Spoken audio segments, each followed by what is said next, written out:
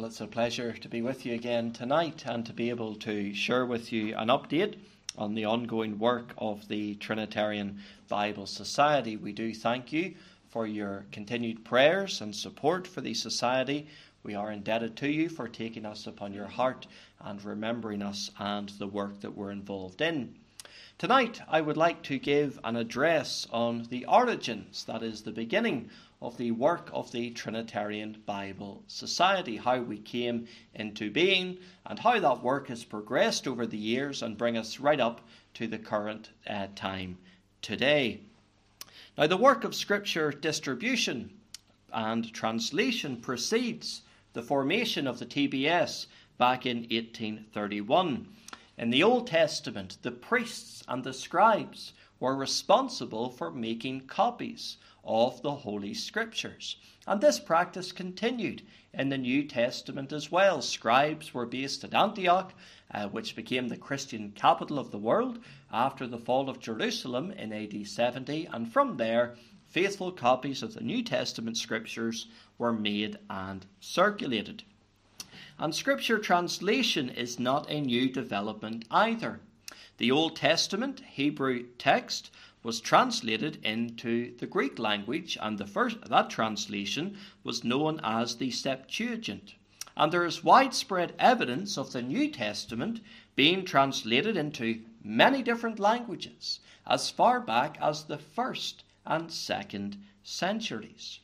There are many examples of Scripture translation in the following centuries.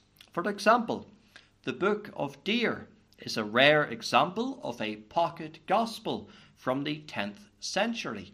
It is possibly Scotland's oldest manuscript and includes the earliest surviving example of written Scots Gaelic in the world within its margins.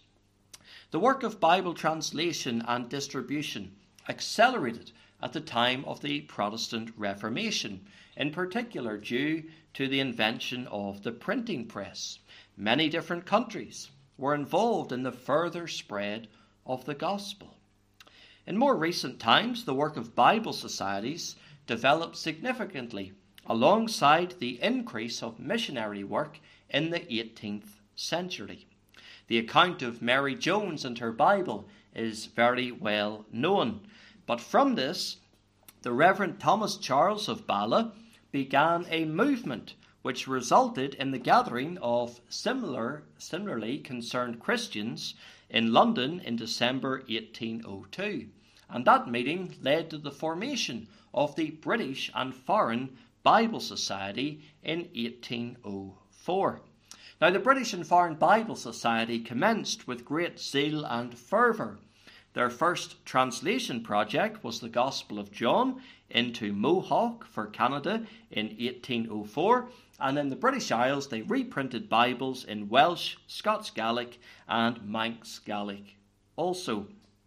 In their first 20 years, the British and Foreign Bible Society distributed 1.7 million Bibles and 2.5 million New Testaments, over 4 million items. Remarkable considering they didn't have the technology that we currently have today.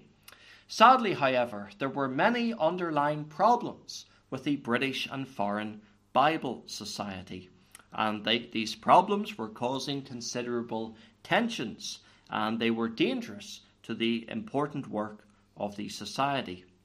In the work of the British and Foreign Bible Society, the acceptance of support and help from some who were of a Unitarian and Socinian position led to many problems. Socinians deny the deity of Christ, or they impugn the integrity of the Trinity. And this was especially so on the continent of Europe, where many auxiliaries were wholly run by Socinians. Although they were most certainly in the minority in the British and Foreign Bible Society, sadly there was no desire within the Society to address this serious heresy. Many supporters were exercised about cooperation with those who held such serious and wicked doctrines.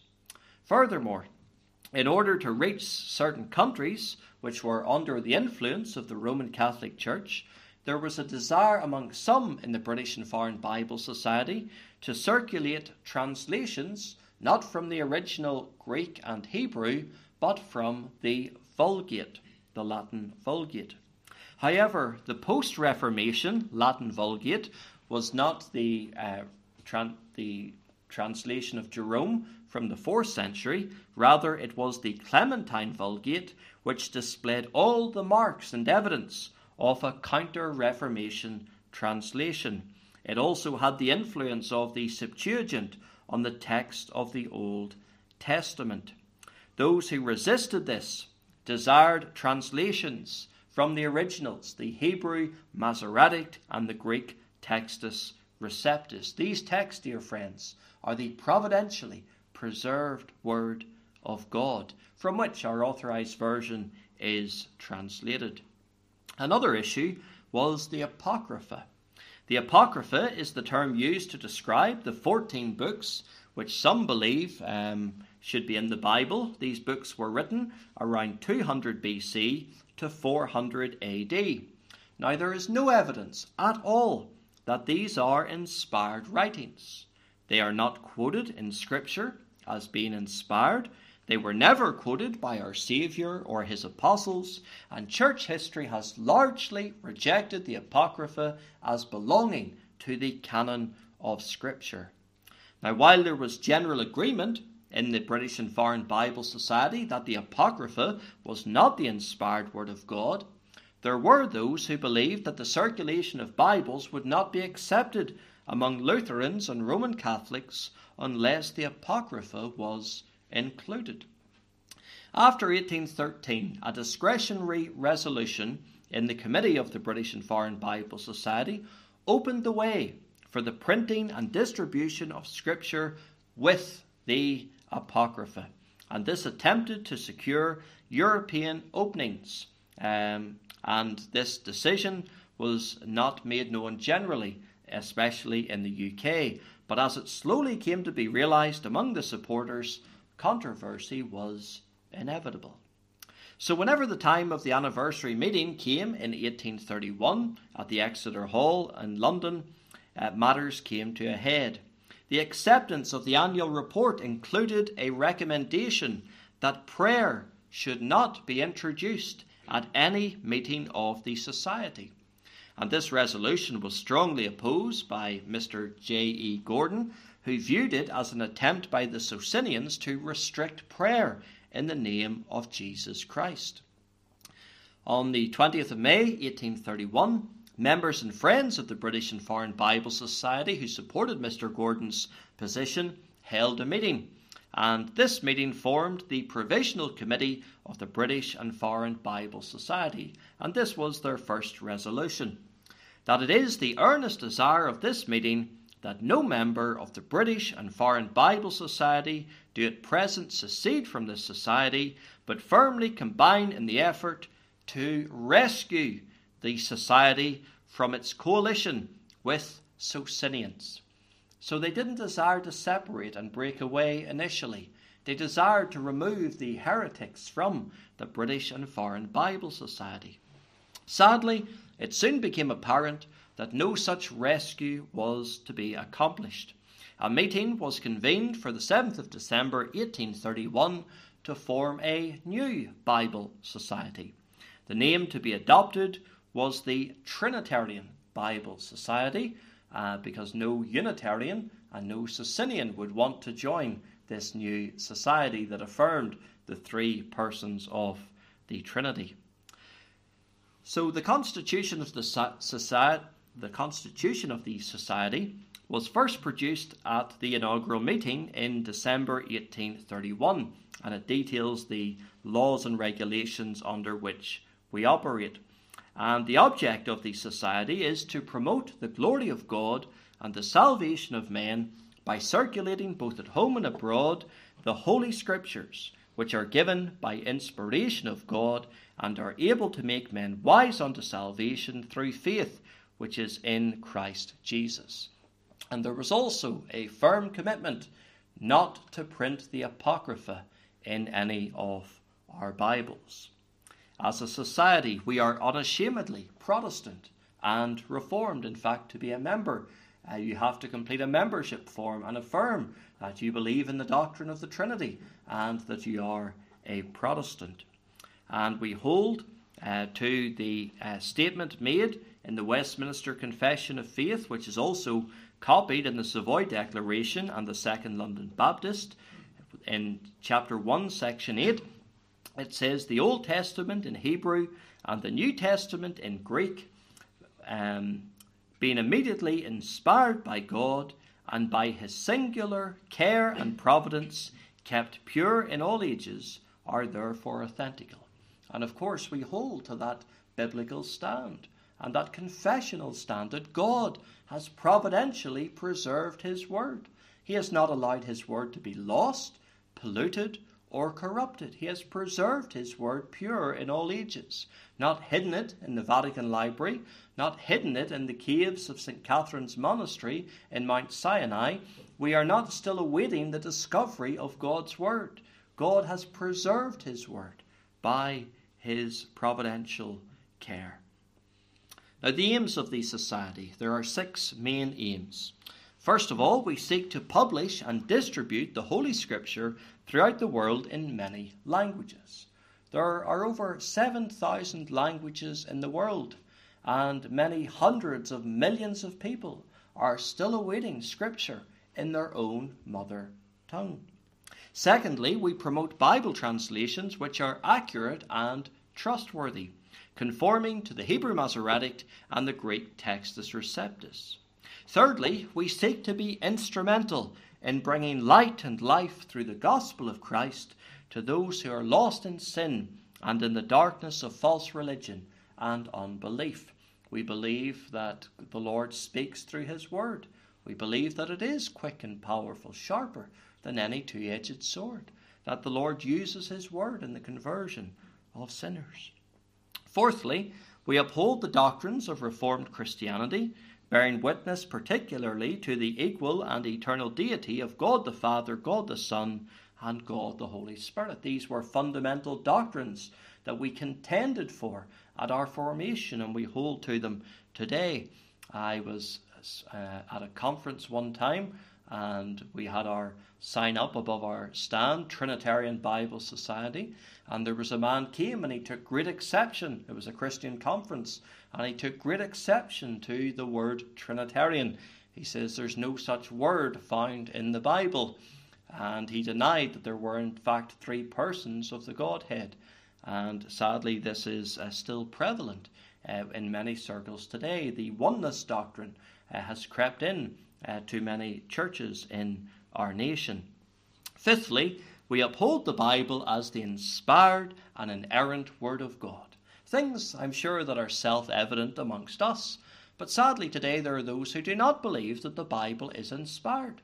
They cannot say that Acts 8:37, for example, is inspired. They cannot say that Matthew 18:11, the Son of Man is come to save that which is lost, is inspired. And there are those who do not believe in the inerrancy of Scripture. They will tell us that the Bible has mistakes and contradictions. Things have been added. Men have corrupted it and polluted it down through the years. Dear friends, this is dangerous theology. And it's not just found in the liberal churches of our land today, but sadly it is creeping into the evangelical churches and those who profess to be Reformed. We must stand for the inspiration and inerrancy of God's holy word. And sixthly, we labour for the glory of God and the increase of his kingdom through the circulation of Protestant or uncorrupted versions of the Holy Scripture. Well, I'll move on to mention something of the early work of the Society. In the beginning, the work of the Society mainly involved Bible distribution. By the end of our first year, we had distributed a total of 4,283 Bibles and New Testaments, including a shipment to Canada. But in November 1835, a gift was given to the Society, a gift of £50. A lot of money today, but an awful lot of money back then. Back in 1835, the Bank of England tell me that was the equivalent of 5,000 £200 in today's money. But the gift was given with a purpose, and it was to aid our first foreign Bible translation. So after much prayerful consideration, they decided to produce a translation in the Portuguese language.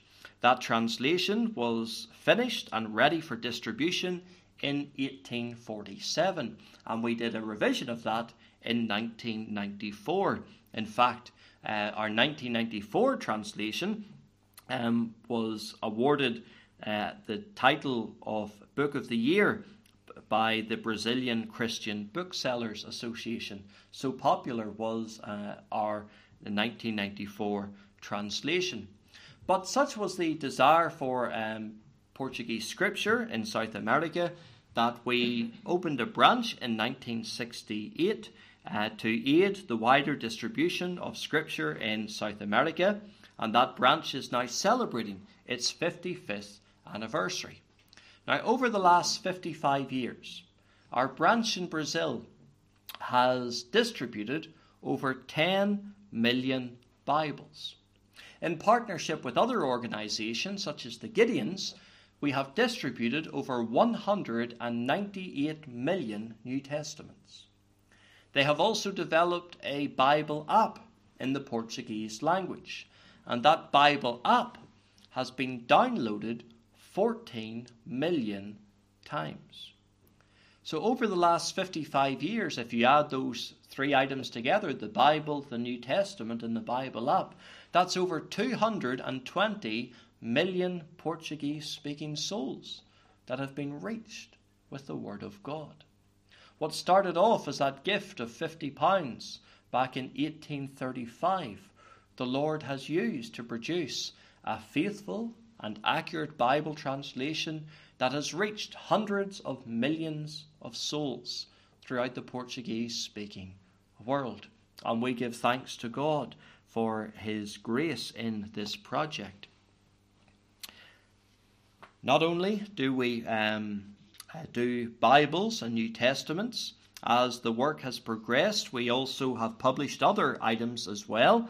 We produce scripture leaflets, gospel tracts and booklets on various subjects, all focused upon the Word of God, and many churches use these for evangelism and for counselling as well. But our work has progressed, and projects have been undertaken to provide faithful versions of the Scriptures to many people in Africa and Indian countries, as well as many Western and Eastern European countries.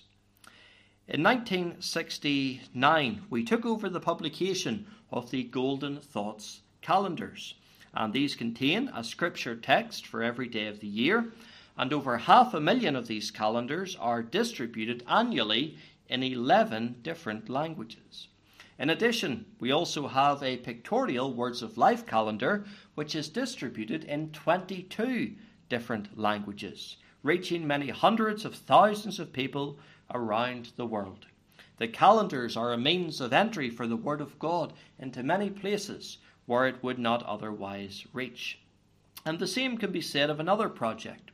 In 1975, we commenced a project with other organisations to exhibit posters of the Ten Commandments in 500 London Underground trains for a period of 1 year. This was followed in 1977 by the exhibiting of larger posters in underground stations and at British railway stations in Glasgow, Liverpool and London. And we're glad to report that large posters are now displayed on over 150 sites in British railway stations throughout Great Britain. And this is a work not confined to here in the UK, but has spread to other countries as well. And by this means, many thousands of people, hundreds of thousands of people, are coming into contact with the Word of God that they otherwise would not have. In recent years, we have commenced a bus stop poster campaign. This project is still in its infancy, but we hope to report on it soon in upcoming editions of our magazine. Another means that we have been able to utilise is the internet. We launched our first website in the mid-1990s, providing information about the Society with a number of important articles about the need for faithful and accurate translations, but we're now using the internet as a means to get the Word of God out into the different nations. It's amazing, in parts of Africa, Bibles are very hard to find and come across, but many people have a smartphone and access to the internet. And we're hopeful to get all of our translations in the will of God online so that people can read the Holy Scriptures in their own mother tongue by the internet. This will also be useful for some countries in the world where they cannot have a printed copy of the Holy Scriptures. Think, for example, of the ultra-Orthodox Jew. They can't have a copy of the New Testament. It would be dangerous for some of them. They could be made an outcast of their family or society simply for having a copy. But they can access the internet, and we have a specialized website directed towards them so they can read the Hebrew New Testament. Think of countries like Iran also, where again you can't have a printed copy of the Holy Bible, but they can access the internet and read our website and read the Word of God there. As time has passed, we have been able to expand our work beyond the UK. We have formed branches in Australia, Brazil, Canada, New Zealand and the USA. And we are working in a large number of Spanish-speaking countries. So we run a Spanish language website sponsored by our USA branch. And we do work closely with other organisations who share our values. In particular, we have a sister society in the Netherlands, GBS. Well, moving on to mention some of our translation work. Currently, we have 21 full Bibles in print, we have 18 New Testaments, and we have 21 Gospels. But we have many more items such as calendars, tracts, and posters in other languages. Now, behind the scenes, we have 64 projects that we are currently working on. And this number has increased over the past 18 months. In answer to prayer, the Lord has raised up labourers who are coming forward to give themselves to the vital work of Bible translation. So we have 64 projects that are currently ongoing. Some are still in their infancy, some are nearing completion, but we give thanks to God for all the projects progressing. Now, at the end of last year, the population of the world reached over 8 billion people. Now, of these 8 billion people, remarkably, 66% of them speak one of the top 10 languages in the world. So if you take the top 10 languages in the world, you have English, you have Mandarin, you have Hindi, French, and so on, Spanish, Arabic. These top 10 languages are spoken by 2 out of every 3 people in the world. And we're glad to report that the TBS have translations either completed or ongoing in 8 of the top 10 languages in the world. There's only 2 translations that we don't have projects ongoing in, but there is a need for faithful Bible translations. The Bengali for Bangladesh and the Urdu for Pakistan. With these 2 languages combined, that's over 500 million people who do not have a faithful and accurate copy of God's Word. Now, sometimes we get asked the question, why do we do translations in languages where they already have a Bible? And it is right, they do have the Bible in Urdu, they do have it in Bengali. But not all Bibles are translated from the same Hebrew and Greek texts. In fact, many modern translations are produced from the modern critical texts that are still progressing, they're still changing, they are missing many important verses, and many words have been changed and substituted. We do not believe that the critical texts are the infallible and inerrant Word of God. So we have to produce translations from these texts. Now, if there already is a translation from the Textus Receptus and the Hebrew Masoretic, and it's a faithful and accurate translation, there's no need for us to produce another one. There only ever needs to exist one translation in any language at any time, and it should be the most faithful and most accurate translations. But let me give some examples as to why we produce translations in other languages where they already have a Bible. First of all, the Chinese language. The Chinese Union Version is used by 99% of Christians, but sadly it's not from the Textus Receptus of the New Testament. And it also has some very simple and basic mistakes. Genesis 3 verse 4 reads, "And the serpent said unto the woman, Ye shall not surely die." The Chinese Union Version reads, "The snake said to the woman, You may die or you may not die." Well, that is not a very accurate translation. It's a very misleading translation. Right there at the very start of Genesis, confusion reigns already. Another example from the French Louis II translation, which is extremely popular. In Psalm 40 verse 7, we have it written, "Then said I, Lo, I come. In the volume of the book it is written of me," because the Bible is written of Christ. And all English translations that I've looked at have the same translation, of me. Louis II has, "I come with the roll of the book written for me."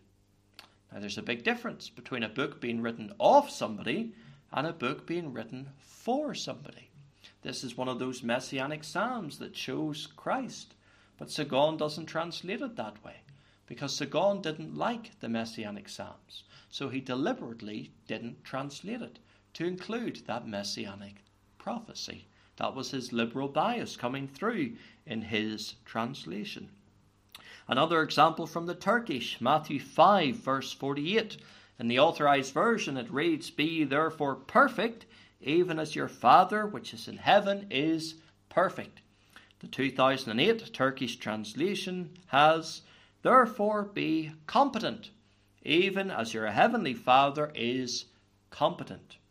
Now there is a word in Turkish for perfect, but they deliberately chose not to use it. And they have weakened and downgraded that translation to refer to God as being competent. And there's a big difference between being competent and being perfect. So for these examples, and there's many more we could look at, this is why we have to engage in producing accurate and faithful copies of God's Word. Now, not all translations, as I mentioned, are from the same Greek and Hebrew texts. If you held up the Greek Textus Receptus of the New Testament in one hand, and you held up the modern critical text in another hand, there would be around 6,000 differences between them. So they can't both be the Word of God. But what are the differences between them, and why is it so important? Well, a couple of examples. Luke 9 verse 56, the Authorized Version reads, "For the Son of Man is not come to destroy men's lives, but to save them. And they went to another village." The NIV, which is translated from the modern critical text, has this: "Then he and his disciples went to another village." There's a bit missing there.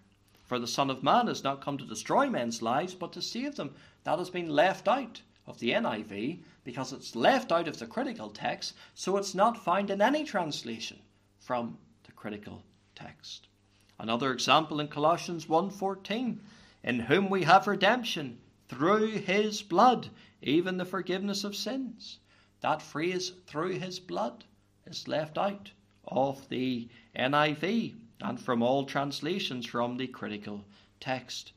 Matthew 5:44, "But I say unto you, love your enemies, bless them that curse you, do good to them that hate you, and pray for them which despitefully use you and persecute you." This is what the NIV has. "But I tell you, love your enemies and pray for those who persecute you." Now there's three important pieces of Christian doctrine and teaching that are missing there.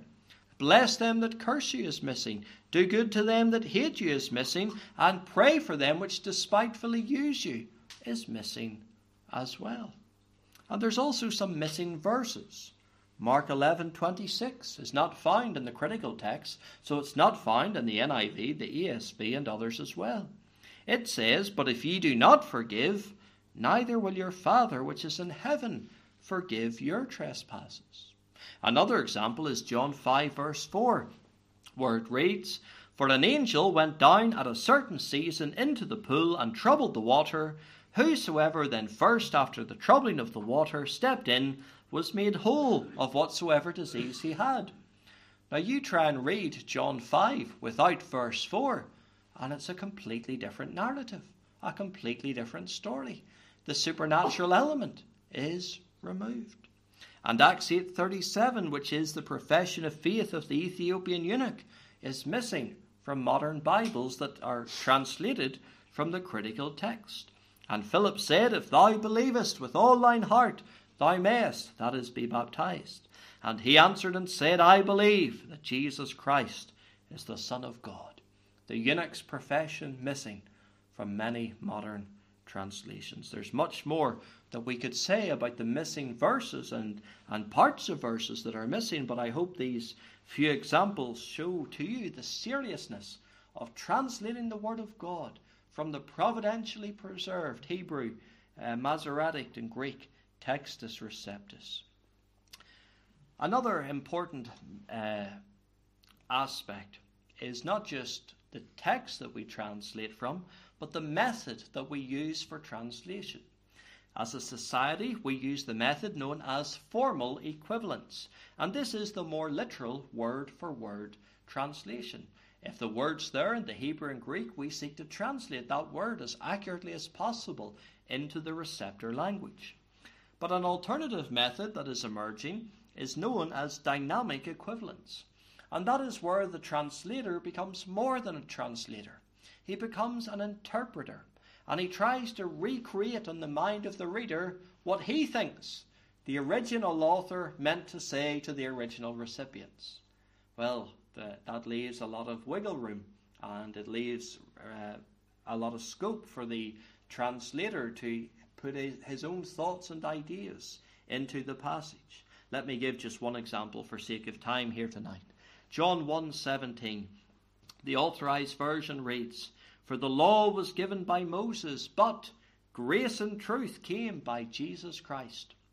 The Living Bible has, "For Moses gave us only the law with its rigid demands and merciless justice, while Jesus Christ brought us loving forgiveness as well." Now there's a serious problem there. That phrase, "with its rigid demands and merciless justice," is not found in a single Greek manuscript. They have added their own interpretation of what they think of the law of Moses. They call it rigid demands and merciless justice. That is an interpretation that they have added into the Word of God. And dear friends, we're not to do that. Deuteronomy 4 verse 2, "You shall not add on to the Word, and you're not to diminish aught from it either." Well, moving on to mention some of our distribution work. We distribute Scripture by publishing Bibles, New Testaments, Gospels, calendars, and tracts for evangelism, as well as colouring in books for children with Bible verses as well. And sales of all of our publications make a very important contribution to the income of the society. All surplus funds from sales are used to subsidise the giving of Scripture for free distribution throughout the world. So over the last 2 years, we have sold over 4 million scriptural items, and this has enabled us to give away over 3 million items throughout the world. In 2022, we distributed Scripture in 40 different languages to over 112 different countries throughout the world.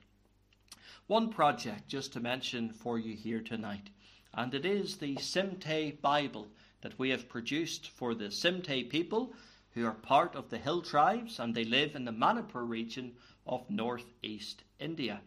Now, the gospel first came to the Manipur region around the start of the 20th century through British missionaries like William Pettigrew. He arrived in 1894 and he lived there until 1933. Now, we first produced the New Testament in 1975. Do you know how many books they had in their own language before our New Testament was printed in that year? None. Nothing had ever been produced in their own language until 1975 with our New Testament. We finished the whole Bible in 1992. And in 2015, a report highlighted the importance of our Bible in shaping the Simte language. It said, "We, the Simte, are just at the stage of developing our literature, dialect and grammar. As such, the Holy Bible has become more or less our dictionary and grammar book." Around 2008, we commenced a revision of the Simte Bible. Improvements were needed as the language was still developing, and we finished it in 2001, and we shipped over 6,500 Bibles. They arrived in February last year, and by the end of February, over 5,000 had been distributed within those couple of weeks. We received feedback from the Simte people in December last year, so 9 months after the Bibles had arrived, and this is what many of them have said. Many of the youths and the Sunday school students born after the 1980s are proud to have a Bible for the first time. Another said, "I am so blessed to be a recipient of both the editions, and it's such a joy to see my students bringing their new Bibles to the Sunday school class. Our new Bible has blessed me tremendously in my quiet time." Another said, "My family members and I completed reading the Simte Bible cover to cover. In that 9-month period, they read it cover to cover, and we received so many blessings through the reading of the Bible.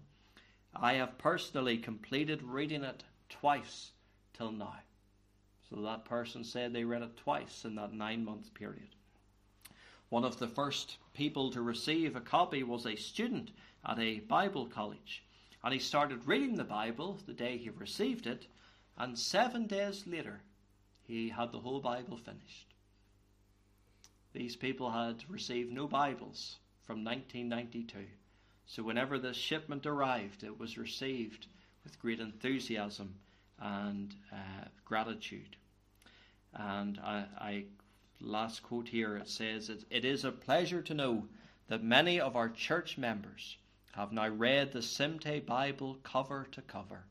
It is heartening to see that many would now have a Bible to hold in their hands after such a long time.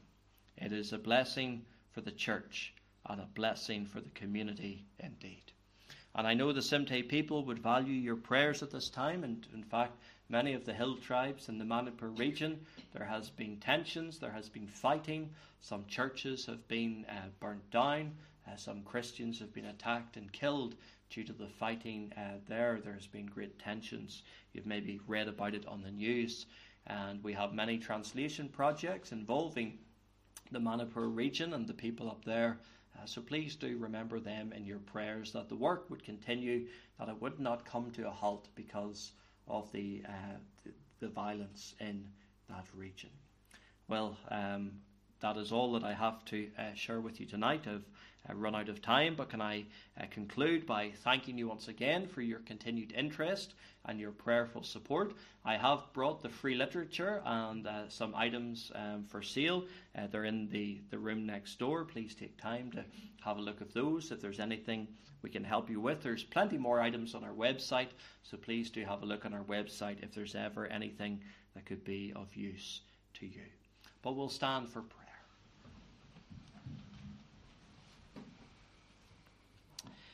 Our Heavenly Father, we are thankful to Thee for Thy goodness and for Thy mercy and for Thy love and Thy kindness. How Thou hast favoured this land in giving us an accurate translation of Thy word that is passed down from generation to generation and is still faithful and beloved today. And we think of so many nations in the world that as yet are still waiting the word of God in their own mother tongue. And Lord, this is surely a shame on the church today that we have not been able to produce so many translations in needy languages. To this end, we pray that Thou will continue to raise up translators, that they will come forward and give themselves to the important work of Bible translation. We're so thankful that Thou didst raise up men like William Tyndale and Miles Coverdale and many others. And Lord, we pray that men like this would be raised up in needy languages, so that the word of God may go forth with power, and that thy Spirit may use it for the building of Christ's church and for the glory of his holy name. So, Father, bless all that has been said tonight. May it encourage us and strengthen us, and may we even have a greater appreciation for our Bible, and may it be precious to us, and may we hide it within our hearts, that we sin not against thee. We ask in Jesus' name. Amen. Amen. We will conclude with Psalm 67, singing to God's praise. Lord, bless and pity us, shine on us with thy face, that the earth thy way and nations all may know thy saving grace. Let people praise thee, Lord, let people all thee praise. O let the nations be glad, in songs their voices raise. We'll sing the whole of Psalm 67, Lord, bless and pity us.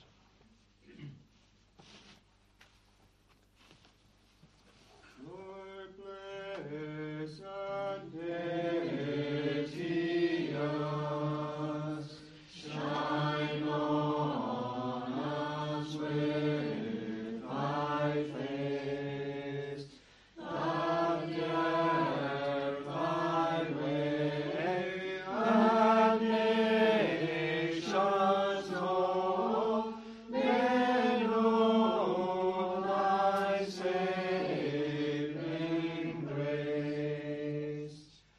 Let people praise thee, Lord. Let people all we praise. Oh, let the nations be glad, in songs their voices raise. Thou justly people judge, on earth through nations all. Let people praise thee, Lord. Let them praise thee, both great and small. The earth her fruit shall yield, our God shall blessing send. God shall us bless, men shall in fear unto earth's utmost end.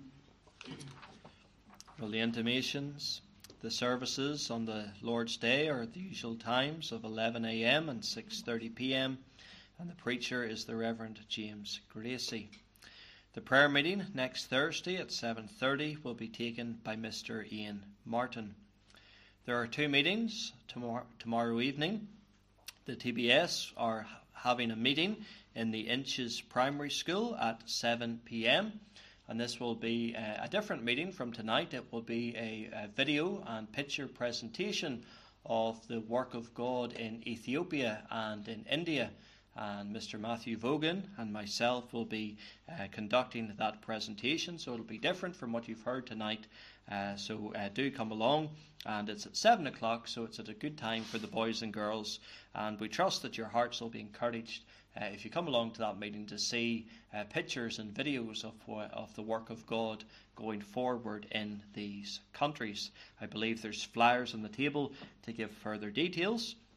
Alternatively, you have the option of a live streamed meeting of the Scottish Reformation Society tomorrow night between 7 and 9 p.m. And again, there's flyers on the table giving details of the Zoom and telephone numbers. There will be a prayer meeting this Saturday, the 19th, at 7 p.m. as a follow-up to the one held in June for the Day of Humiliation and Prayer. As previously, this will be in the Bewley Church. It is also hoped that similar meetings will be held on a quarterly basis. And all these intimations are subject to the will of God. Let's stand for the benediction. Now may the grace of our Lord Jesus Christ and the love of God and the communion of the Holy Ghost be with you all. Amen. Amen.